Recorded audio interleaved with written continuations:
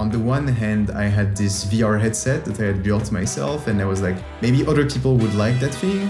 Facebook was interested and showed interest in working with me, and I loved those engineers and those product people. And on the other hand, I felt like I had a different vision than them when it came to VR and something to offer in having a slightly different point of view.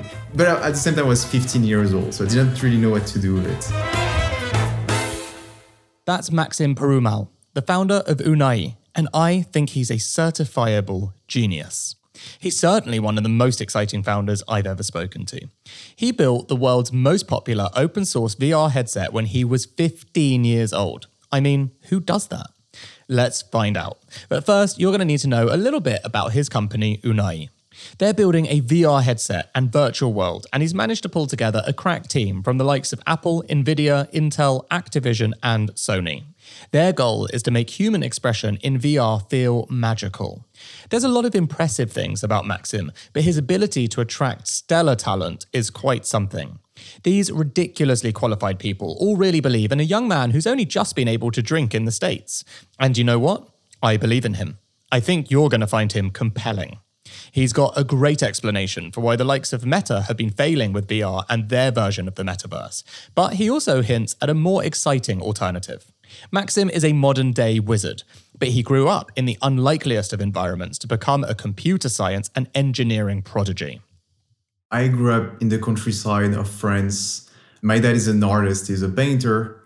So my childhood was mostly brothers and sisters, my dad, my mom, and plenty of books. And because my dad was at home, I didn't really go to school. He's working from home as a painter. And so it was a lot of time spent sort of hanging out with him whilst he was doing art. And the turning point probably would be first time we got a computer at home.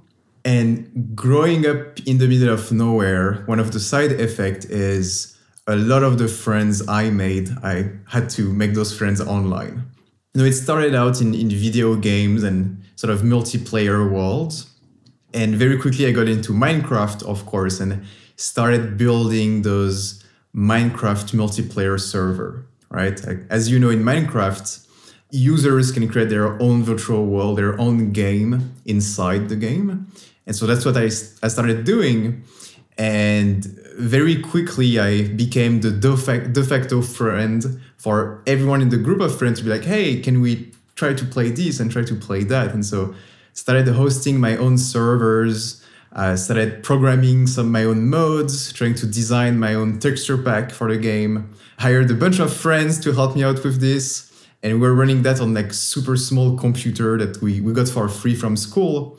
And so very quickly, that was not enough anymore. So we had to ask other users for a donation and then try to rent servers online. And that was sort of my introduction to what it's like to manage people, try to build something with them, try to make money from it, and try to create what we tried to make a great product at the time. Then the Oculus came out, right? The VR headset from Palmer Luckey.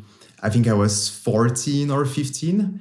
I look at it and I'm like, oh, this would be the perfect device. If I could use it and hang out with my friends using it, that would be the dream outcome for me.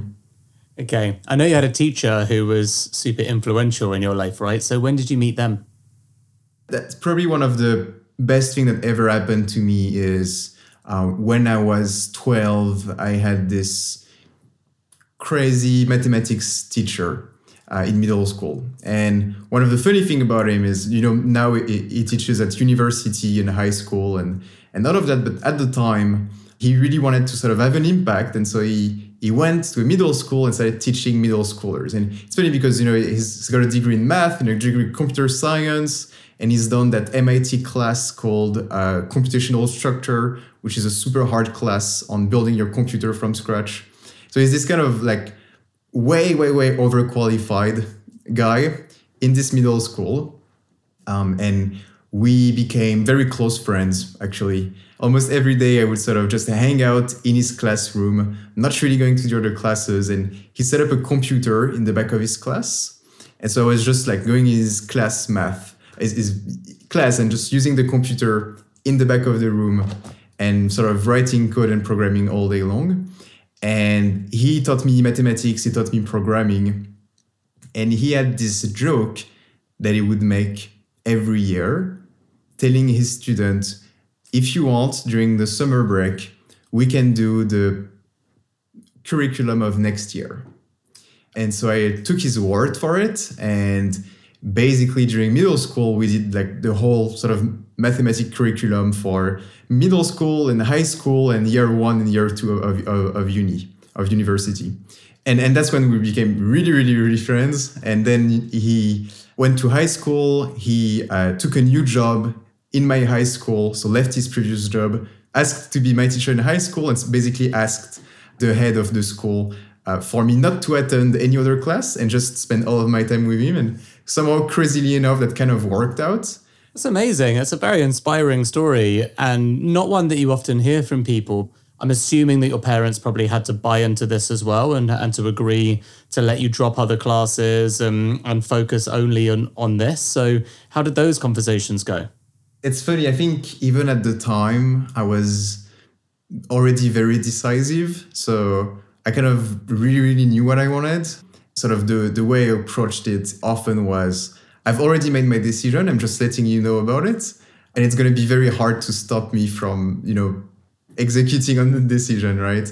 One of the ways that happened at the time in high school is, so I would say having that math teacher helping me out kind of is what enabled this. I remember that time I sent an email to, again, the provisor, the head of my school, basically telling him, hey, this week, here are all the classes during which I fell asleep. I think I'm wasting my time. Would it be fine if I did not attend those classes?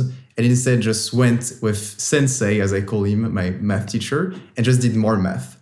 And I just sent that email and just stopped attending those other classes. And I think him in the background had to talk to everyone and be like, no, that's not what he meant. And sort of, smoothing things over for me. And so I think I was able to kind of do those things because he was in the background enabling me to do that and sort of convincing everyone to take what I said with a grain of salt and all of that. So nice to have someone who believes in you so young as well, because one of the greatest gifts that you can give to people, which is very hard to come by, is confidence. Yeah. So virtual reality as a 14-year-old, a super nascent category.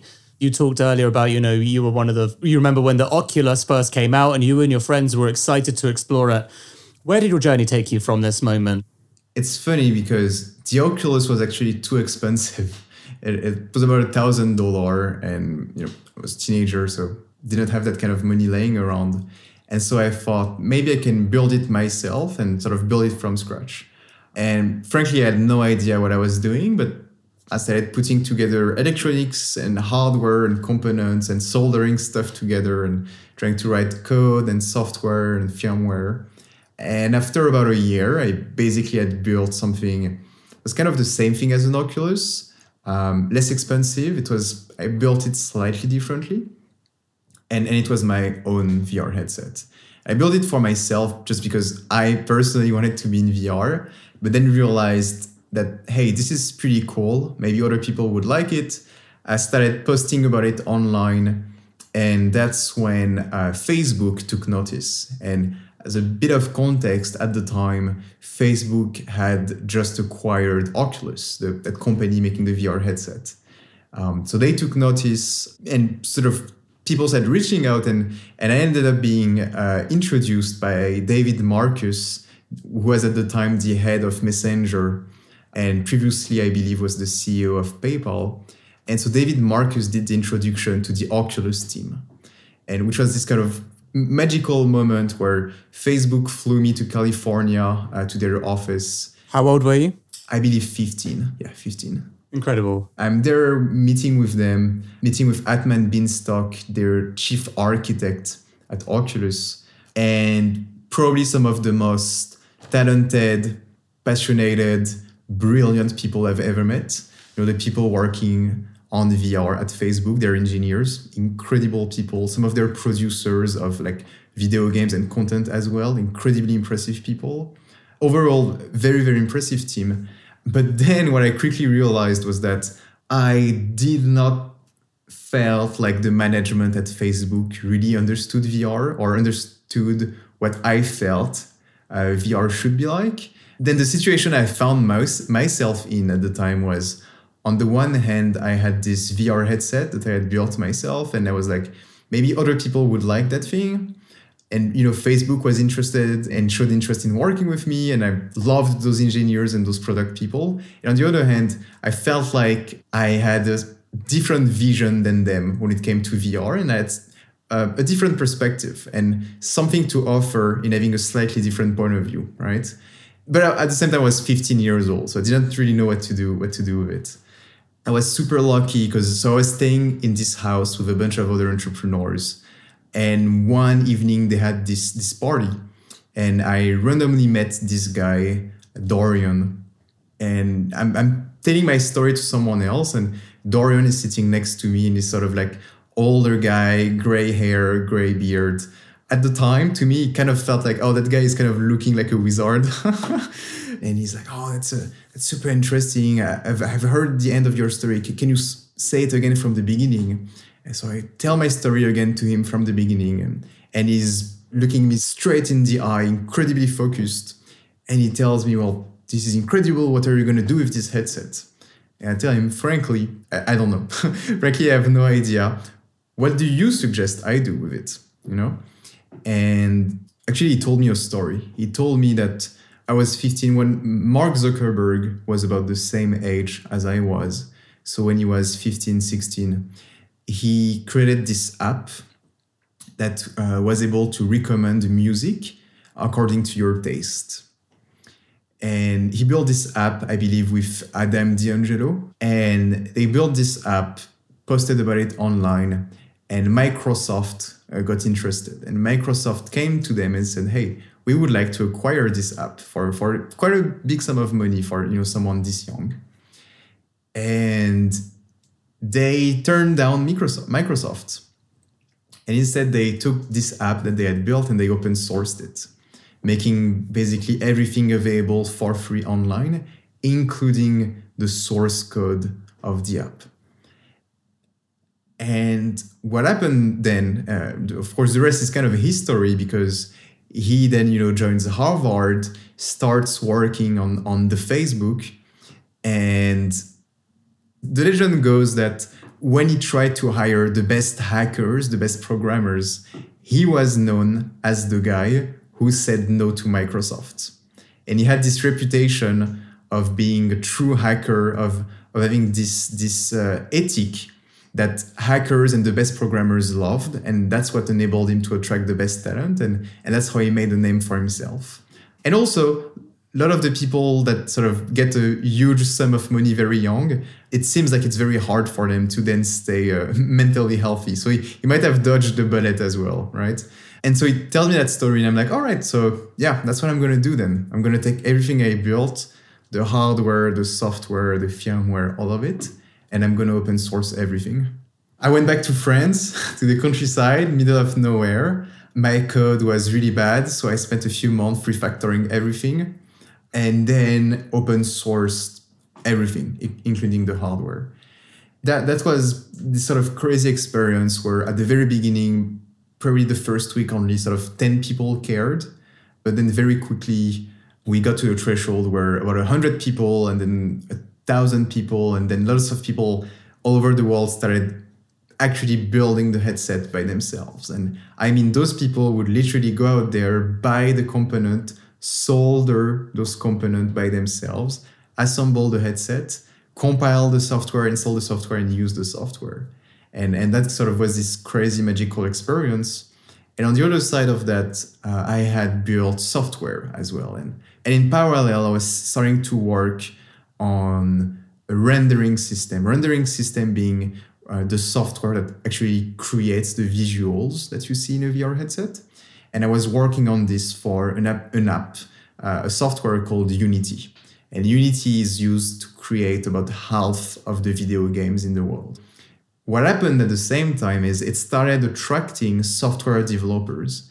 And I started taking what I had built and improving it and reusing it in other places. And then I started spending time with those software developers and trying to contribute to things in VR and trying to spend a lot of time building stuff for this open source community, open source group in VR, and trying to organize things with people and trying to do some research of my own as well. And dropped out of school at that point in time, so 15 or 16, and just fully dedicated myself to doing research on VR in my bedroom with dozens of people all over the world, and really, more importantly than everything, learning from them. People that had worked at Apple, people that had worked at Sony. So I did that for a few years and kept building stuff in this VR ecosystem. And then the sort of big moment for me is the Oculus Quest 2 releases. And when that happens, big deal. All of a sudden, many people around me buy a VR headset, start using it, but they pretty much all follow the same pattern, where they buy it, they use it for about a week, maybe 10 days, and then they just stop using it.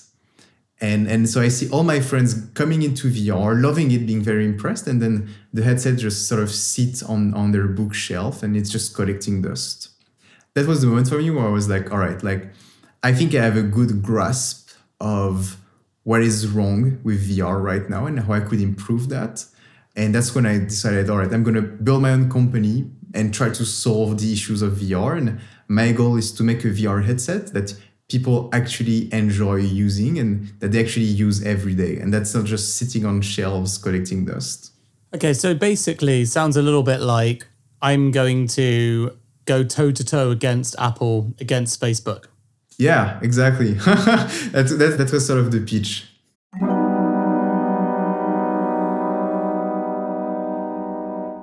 If you're trying to grow your startup and you're dealing with companies outside of the UK, you're probably going to need ISO 27001 at some point.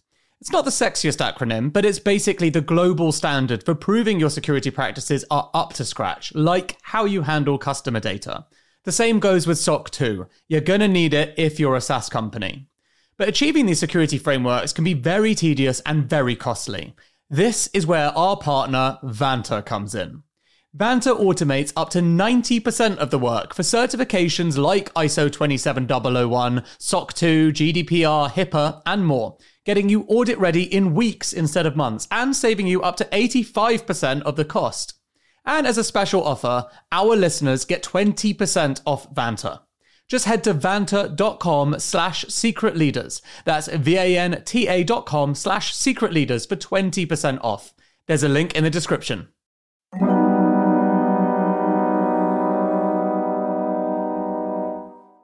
Look, you know I'm fascinated by AI, but until the machines take over, there's only one thing that's going to determine your company's fortunes: people. This isn't some kind of hollow point to make me look good. If you speak privately to any successful entrepreneur, they'll confirm it's true. So, if you're a leader of a growing business, then you should check out Personio. It brings together all the important HR things like hiring, onboarding, payroll data, performance reviews, and so on. You don't want loads of employees sending you emails asking for time off. You want to be able to see things objectively, like it's taking you too long to hire. You want to do performance reviews well, having clear goals for people that are logged in a centralized system. And you want to do all these things in one simple tool without having to become an HR expert. All of this is possible with Personio. Check it out at personio.com/secretleaders. That's personio.com/secretleaders. There's a link in the show notes. Okay, so you're 19 years old. You've got this new idea for a headset that is far more competitive, more compelling. What do you do next? Like, how do you go and get funded for something like this? Because let's be honest, you're going to go take those guys on. You can't just be doing this with soldering irons in your basement. So there's a lot of research in VR, and I don't want to take credit for it. Using it for so long and being friends with people in the space for so long, I kind of knew what needed to be fixed. And many people do. It's not rocket science. VR headset, they still make people sick. They still give them a headache. It's too heavy. Because it's heavy, you have to push the headset against your face to compensate for the weight of it. Another one is the latency in the VR headset is making you motion sick. Or the low latency of the tracking or the latency of the headset. And there's a long tail of issues such as those. some of them being more product-wise. So the fact that when you do from time to time pick up the headset that's on your bookshelf, I don't know if you have one, but most people experience is they're going to take it off, try to turn it on, then realize that there's no battery left because the battery drained while it was off.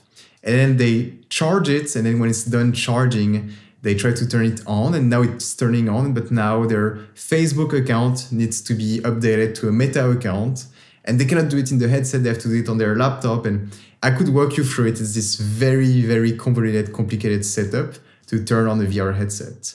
Matter of fact, just a few days ago, I was sharing with the team a Twitter thread that a user made explaining that they got a VR headset to their brother, and I kid you not, it took them, I believe, about 40 minutes to get started in VR, 40 minutes to set up the VR headset.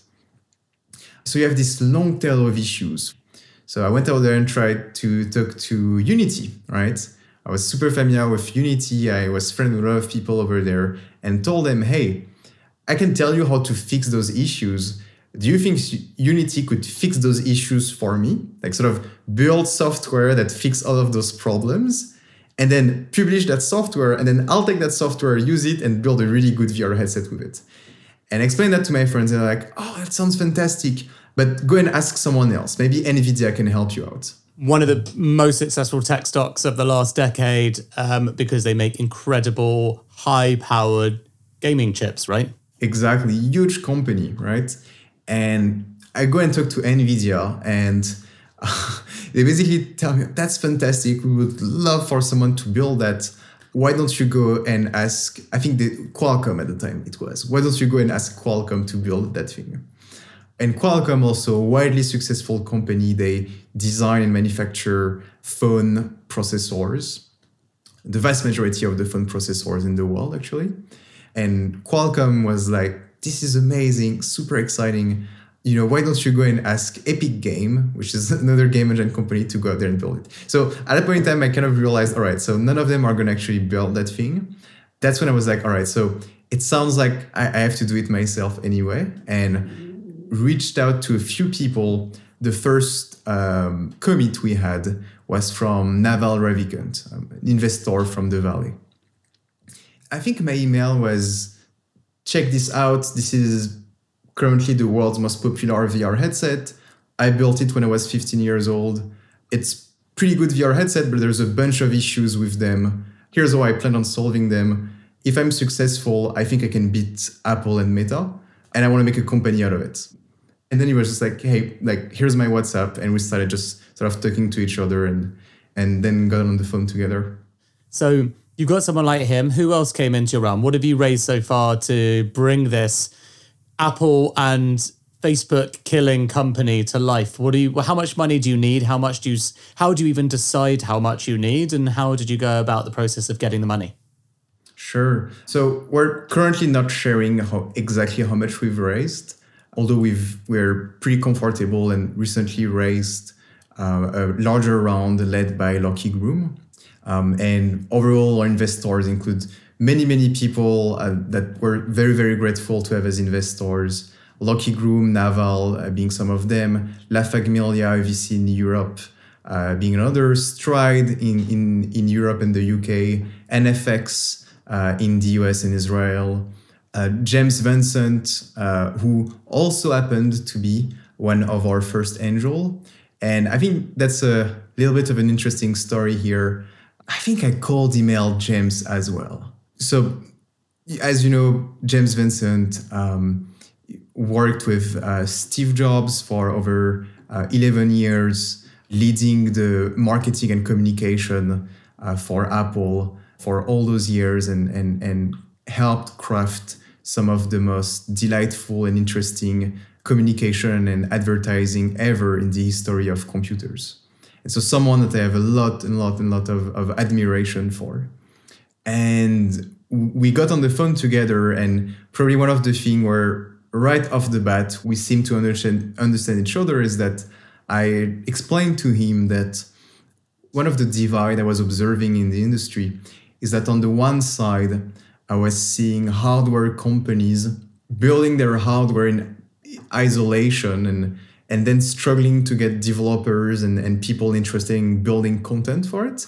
And on the other hand, I was seeing people trying to create content for VR, struggling to do so very well, and not seeing the features that they actually wanted out of the hardware being implemented in the hardware. And that disconnect had those profound effects that I mentioned, where it takes 40 minutes to set up the VR headset because the hardware and the software, they just cannot talk very well to each other. And of course, coming from Apple, this is something that I understood right away. And I was like, wow, finally, someone that really gets me, that understands that right away. And what James explained to me is back when he was working on the Macintosh for the release in 1984, what they did, which was brilliant, was in crafting this new medium of computing. And for context, the Macintosh was the first computer desktop with a graphical user interface, the first mainstream one with a graphical user interface and a computer mouse and buttons and windows and all those sort of things. So the first mainstream one to have those things. And James put it in a wonderful way. He told me, when I worked on the Macintosh, we took what was before, which was command lines and command prompts and code that you would write directly on the keyboard. And we created a set of metaphors around something that people already knew and were familiar with, which is the desk, right? So it's not a computer anymore, it's a desktop. It's not data anymore, it's a file. Like, it's easy to take it for granted. You might think that what I'm saying is painfully obvious, but really, it's not painfully obvious. Like, you had to have people that sat down and decided, we are going to invent this whole new set of metaphors and build a new medium out of that. And that's what enabled, during all that time period, the whole sort of computer revolution. And then when you look at the iPhone, the big innovation of the iPhone, again, it's not that the processor is faster, because it's not. It's the set of metaphor and the medium itself changed. So on the iPhone, you don't have files and folders and trash can anymore. Now you have an app. And so the question that James asked me, which is the same question I was asking the industry, and where I felt like I had the right answer, was from command line to a desktop, from a desktop to there's an app for that on the iPhone, which was the slogan of the iPhone back then, to VR. So now what is the medium of VR? What is the set of metaphors? What is the use case? What is the experience like? And at the time, and to this day, the answer that Meta and all those companies have given us is essentially taking the same metaphors from the iPhone and putting them into VR. And that just did not work. They just put the interface of your iPhone and they make it in a big display in front of you in VR. And you have, with your controller, you have a joystick and you can move around those interfaces. And that just does not work. And so there needed to be someone building those interfaces from scratch for the medium of VR. So I know it sounds a little bit abstract, but it was this sort of deep belief that someone had to build for a new medium. And that's something that I and James shared. And I think that's why he was one of our first investors. So, I mean, that obviously has me leading up to the question of what are you suggesting is the correct interface then? Yeah, that's a fascinating question. I'm always very careful in answering those. And let me tell you why. What a lot of us in the industry believed was that video game shooters, first-person shooters, were going to be this big thing in VR. That gamers would put on those VR headsets, pretend to be in a video game where they shoot people and they would run around in VR and shoot people around. And we really thought this is going to be very big. And a matter of fact, a lot of what was built at the time was built for that use case.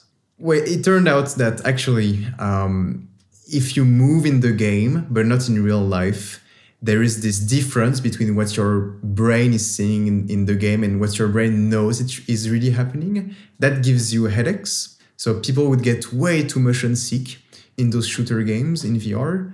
Turns out that the violence of those was a little shocking to many people, right? You would put your grandparents in it and shoot at them in VR. They would fall and be surprised, because it was a lot to take in for people. And instead, what we've discovered was something that really took off was fitness.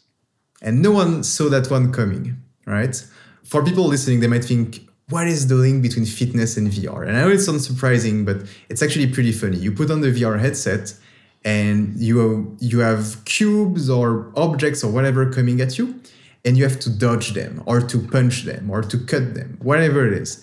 And it's a way of doing fitness. You usually do it with music simultaneously. And it is one of the biggest use cases of VR, and no one saw it coming. And in retrospect, it's pretty obvious why it worked out, because you just need to move in real life. Everything you do in real life is exactly equivalent to what's happening in the game. Then comes another surprise. We start making cheaper, more affordable VR headsets. And we believed, many people in the industry believed, now people are going to start consuming movies and videos in VR. So 360 video, VR videos, however you want to call it. Many people believed that at the time. And of course, turned out not to be the case. Turned out actually the biggest use case for that was people putting on a VR headset, but to watch Netflix in the VR headset. And they would just take the VR headset, put a giant TV in VR in front of them, so they feel like they have a gigantic TV, and watch Netflix on the TV in VR, which is pretty funny. Turned out to be that big use case. And I could go on forever. My point here being, I am always very careful with those kind of questions, because as I've learned, some of the best things we've discovered at my current company, building a VR headset, is one of the best things that can happen to us is hiring those odd, weird people that see something else that other people don't see, and not shutting down their ideas. If it's inevitable, and these changes occur from giant mainframe to personal computer to phone to virtual reality, what is your personal take at Unai? What is it that you're saying is going to happen? How is it going to happen? Maybe let's start with this. Where is the current zeitgeist in the industry?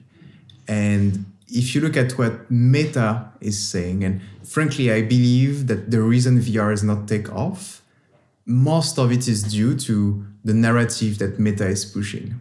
What we're being told is that VR is this thing that is going to enable us to move our entire lives to the virtual world.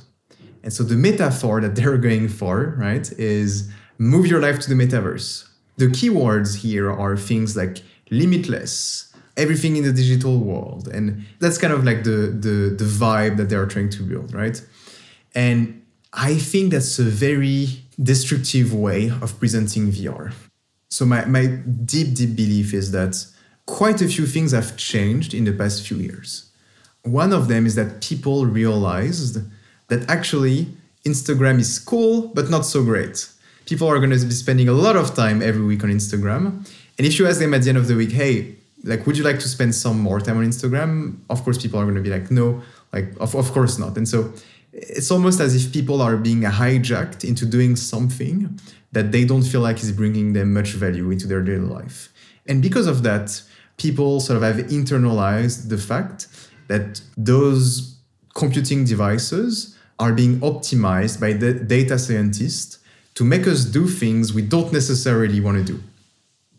And I know I'm stating the obvious here, but if you don't understand why VR has not taken off yet, it's exactly because of that. It's because people know that already just with their phone and Instagram, they already feel like they are wasting time and they don't have anything to show for all the time they spend on Instagram. And so when you tell them about VR, even if they don't say it out loud, what is going on in the back of their head is, it's going to be even worse than Instagram. I'm going to waste so much time in VR. It's not going to be net positive for me in my daily life. And so that's the big challenge of VR. And I believe that this challenge is not really only due to perception. I believe it's also caused by the kind of experience being built in VR, where having a Zoom meeting in VR and having like a 5 hours, like your whole work day in VR of like Zoom meetings and just kind of doing almost the same thing you do in real life, but in VR, I don't think it's very compelling for people. And again, if you look at the marketing material from Meta, that's what we're being sold and that's what's being built.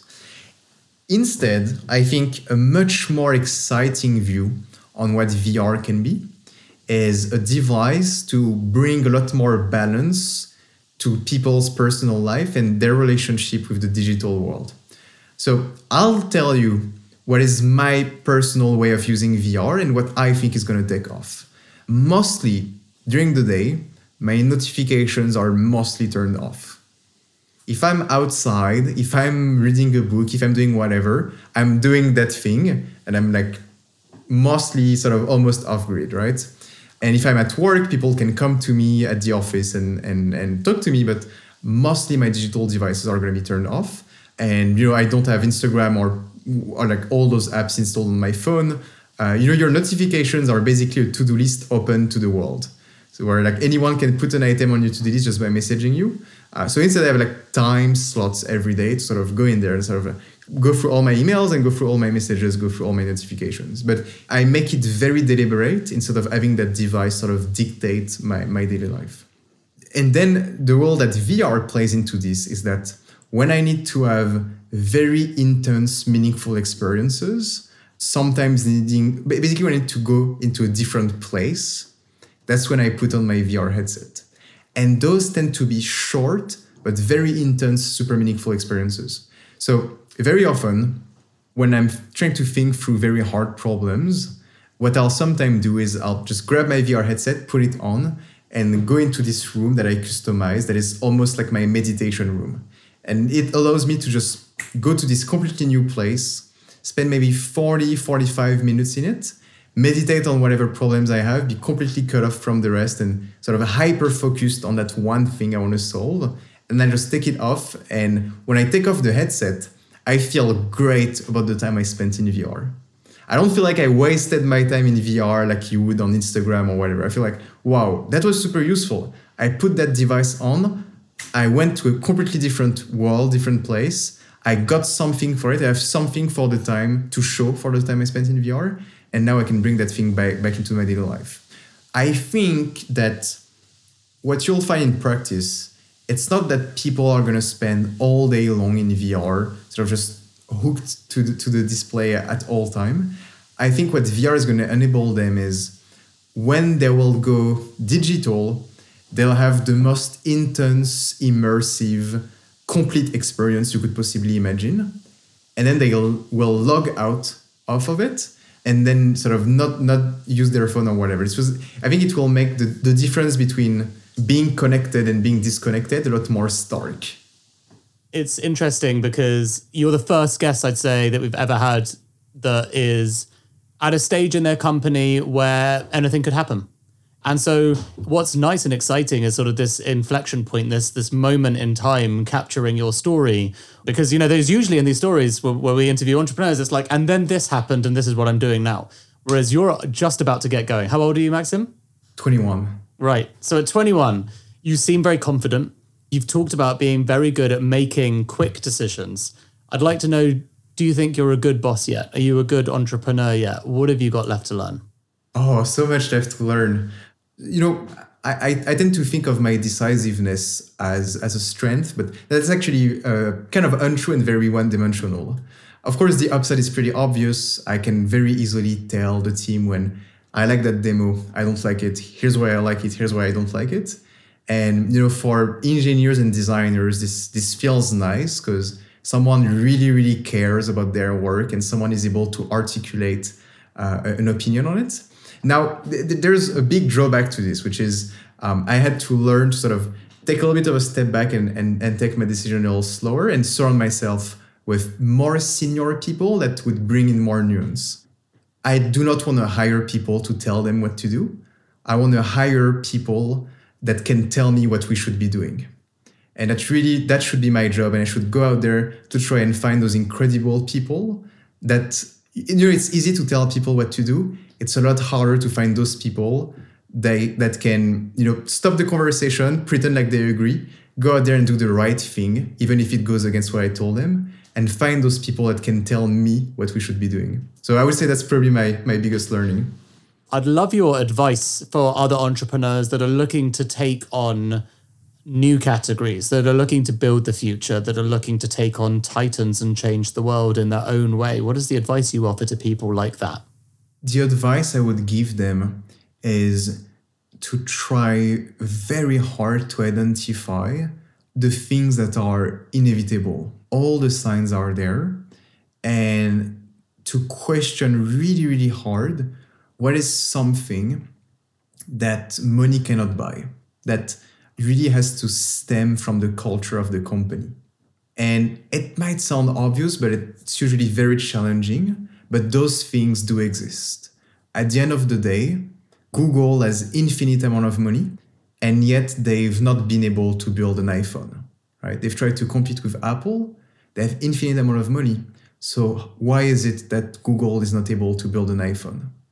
Well, Google is not able to build an iPhone because they've made some cultural choices around how the company is structured, the culture that they've built, how they prioritize things, their approach to design and hardware and scheduling, that structurally prevents them from delivering the kind of thing that Apple is building. And then it goes the other way, right? Apple has infinite amount of money. They're not able to build a search engine. Despite, recently one of the leading person working on game engines at Apple left the company to go back to Google. Quite a big deal in the low world of the valley. But despite that, Apple is not able to build a game engine. And so this is my way of saying, this is the proof that even with infinite amount of money, there are some things that you cannot do because those things require a very specific, unique set of belief and culture. And if you're able to identify those things and work very hard on them, then you might have a chance. Maxim Perumal, a name I think you'll hear a lot more of.